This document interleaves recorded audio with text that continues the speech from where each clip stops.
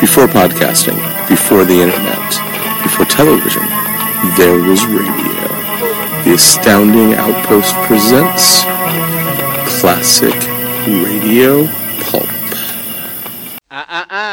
Don't turn that dial. This is the right station if you want to hear about Jonathan Thomas and his Christmas on the Moon.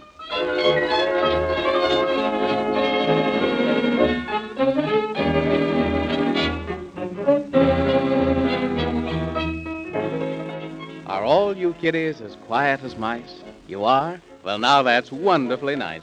And those who are not, they'd better be soon, for here's some more news from the man in the moon. Of course, you know what happened up there, of how the Squibobbliums took up a dare and broke most all of the laws and kidnapped poor old Santa Claus. Of course, you remember the wee little boy whose name is Jonathan Thomas, of how he went with the man in the moon and made us a solemn promise to rescue Santa before Christmas night. But now they've met up with a dreadful fright. You see, they set out old Santa to save, and you'll have to admit they were braver than brave, and they met three dwarfs who were really quite nice, who helped out a lot with some good advice. But then the wicked old witch of Rumpelstitch cast a spell which worked very well until they got into all sorts of trouble. And then they remembered a word they had heard, which the dwarfs had told them to say. And this was the word which they had heard. It was hun, squee-nun, squee-giggly they. And then, what do you think? As quick as a wink, there appeared a good fairy queen who knew of the witch and soon spoiled her scheme, for she gave them a charm to calm their alarm. 'Twas an acorn that they could take through a forest so deep, which was enchanted with sleep, and the acorn would keep them awake. So they rode on their horse, Gorgonzola, of course, until something dreadful befell. A tiny white squirrel named Whiskery Bill scared them all so they couldn't stand still. And right off the horse poor Jonathan fell. And of course the spell worked beautiful well there in the forest so deep, for Jonathan Thomas, as to the witch's promise, went fast and sound asleep. Well, there was only one token by which the spell might be broken, for that's the way every spell goes, and here's what it takes to bring him awake: a beautiful red, red rose. So the squirrel bowed his head, and here's what he said: I'll go for the red, red rose. But then, here's where the story begins again.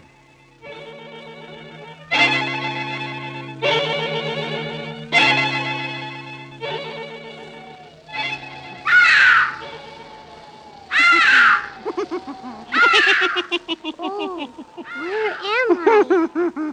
Who are you? Have you forgotten so soon my visit to you and the man in the moon?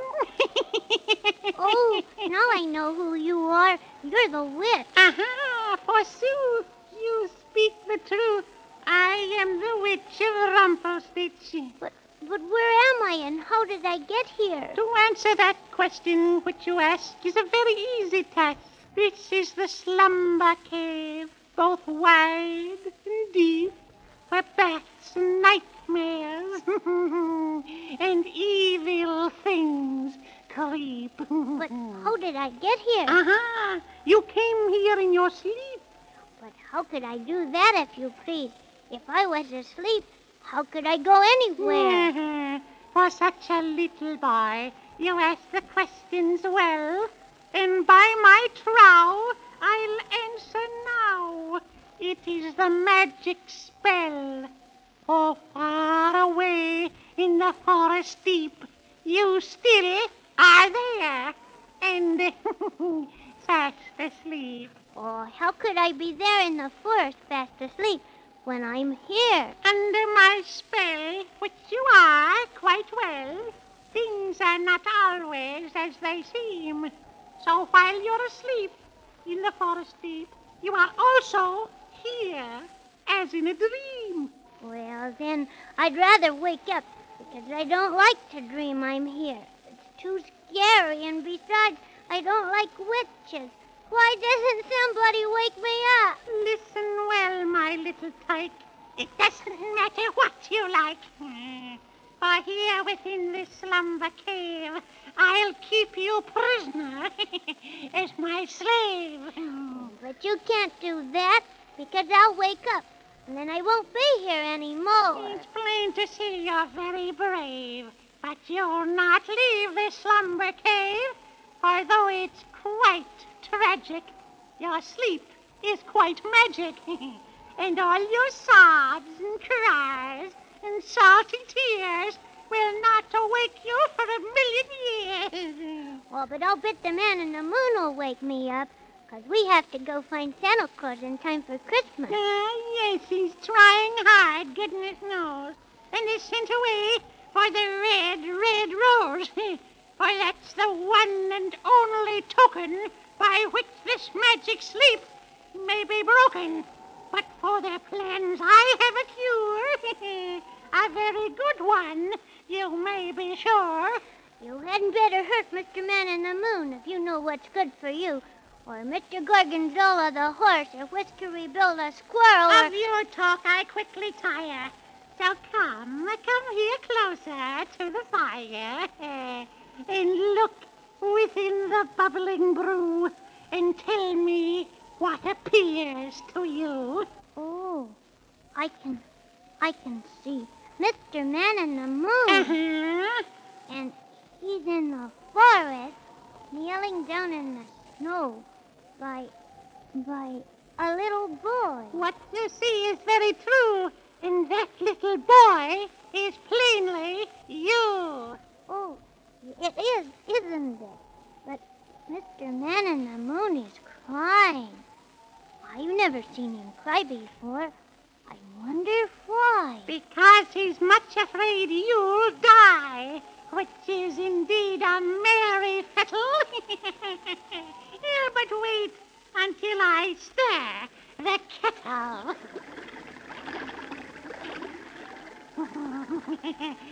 Now speak and tell to me what it is you plainly see. Oh, my goodness. It's Whiskery Bill, and he's running over the snow faster than 2 times 2. Of course he is, and all for you. But why, if you please, Mrs. Witch, where is he going? Far to the north where the cold wind blows, in quest of the magic red, red rose. 'Tis such a sorry pity, too, that he does it all for you. If he's going for me, then why is it a pity? Because I have a plan, and try to stop it if you can. I'll stop that pesky Whiskery Bill before he reaches yonder hill. For my magic mirror shows he'll never find a red, red rose. He'll never find a red, red rose.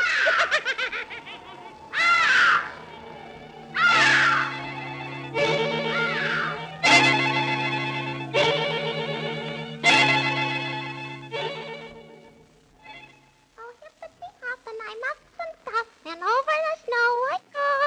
I must keep my promise to Jonathan Thomas. But how? Oh, only goodness knows. For I've run till I'm nearly done, and I can't find a red, red rose. Oh, Whiskery Bill. Oh, Whiskery Bill. Look here. I'm over this way. Jiminy crickets! And oh my goodness, if this isn't a happy day. I've run faster and further than anyone knows looking for you, dear Mrs. Rose. Hello. Hello. Will you kindly grow a beautiful red, red rose? Oh, my goodness, what a task. Do you quite realize what you asked? Yes, I do as much as you. But it means so very much. For if it didn't, I wouldn't have run as fast as I've done, and I wouldn't even ask him for such. Why? Because he'll die. Oh, please, Mrs. Rose, please help us out. Just one rose to take so that he can awaken, and so that I can keep my promise. You see, Mrs. Rose, it's not for me, but for poor little Jonathan Thomas. He lies asleep in the forest deep under the witch's spell, and everyone knows that only a rose can make him happy and well. Oh, the season is late, as you know by the date, and we roses have gone to bed. I can't help worry about your story and all the things you've said. And I don't know if I could grow a rose in the color of red. Oh, please, Mrs. Rose. I'm on my knees. It's not so much that I ask. Oh, it's quite a task. And that's quite right. For I happen to know the only rose I could grow would not be red, but whiter than white. For I've run out of color. It didn't last. But you can get me some more if you will hurry real fast. Oh, can I? Really? Yes. Run as fast as you can go until you come to the long rainbow. And there you'll find a tiny store where the colors are kept. And what's more, you'll have to ask the rainbow keeper for the best of his colors and not the cheaper. And now don't forget what I've said. You must bring back only the very best red. Yes, ma'am. Mrs. Rose, I won't forget. You are the kindest rose I ever met. Thank you, sir. And now, good luck on your way. Thank you, ma'am, and, good night.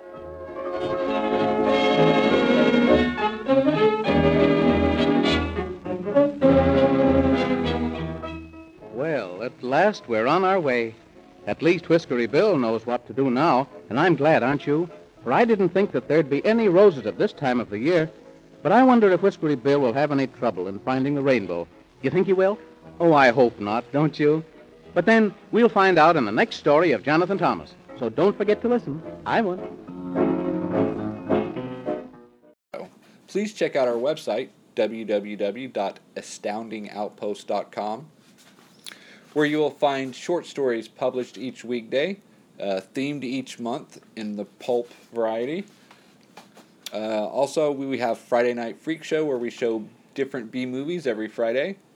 And also, please check out the Astounding Store.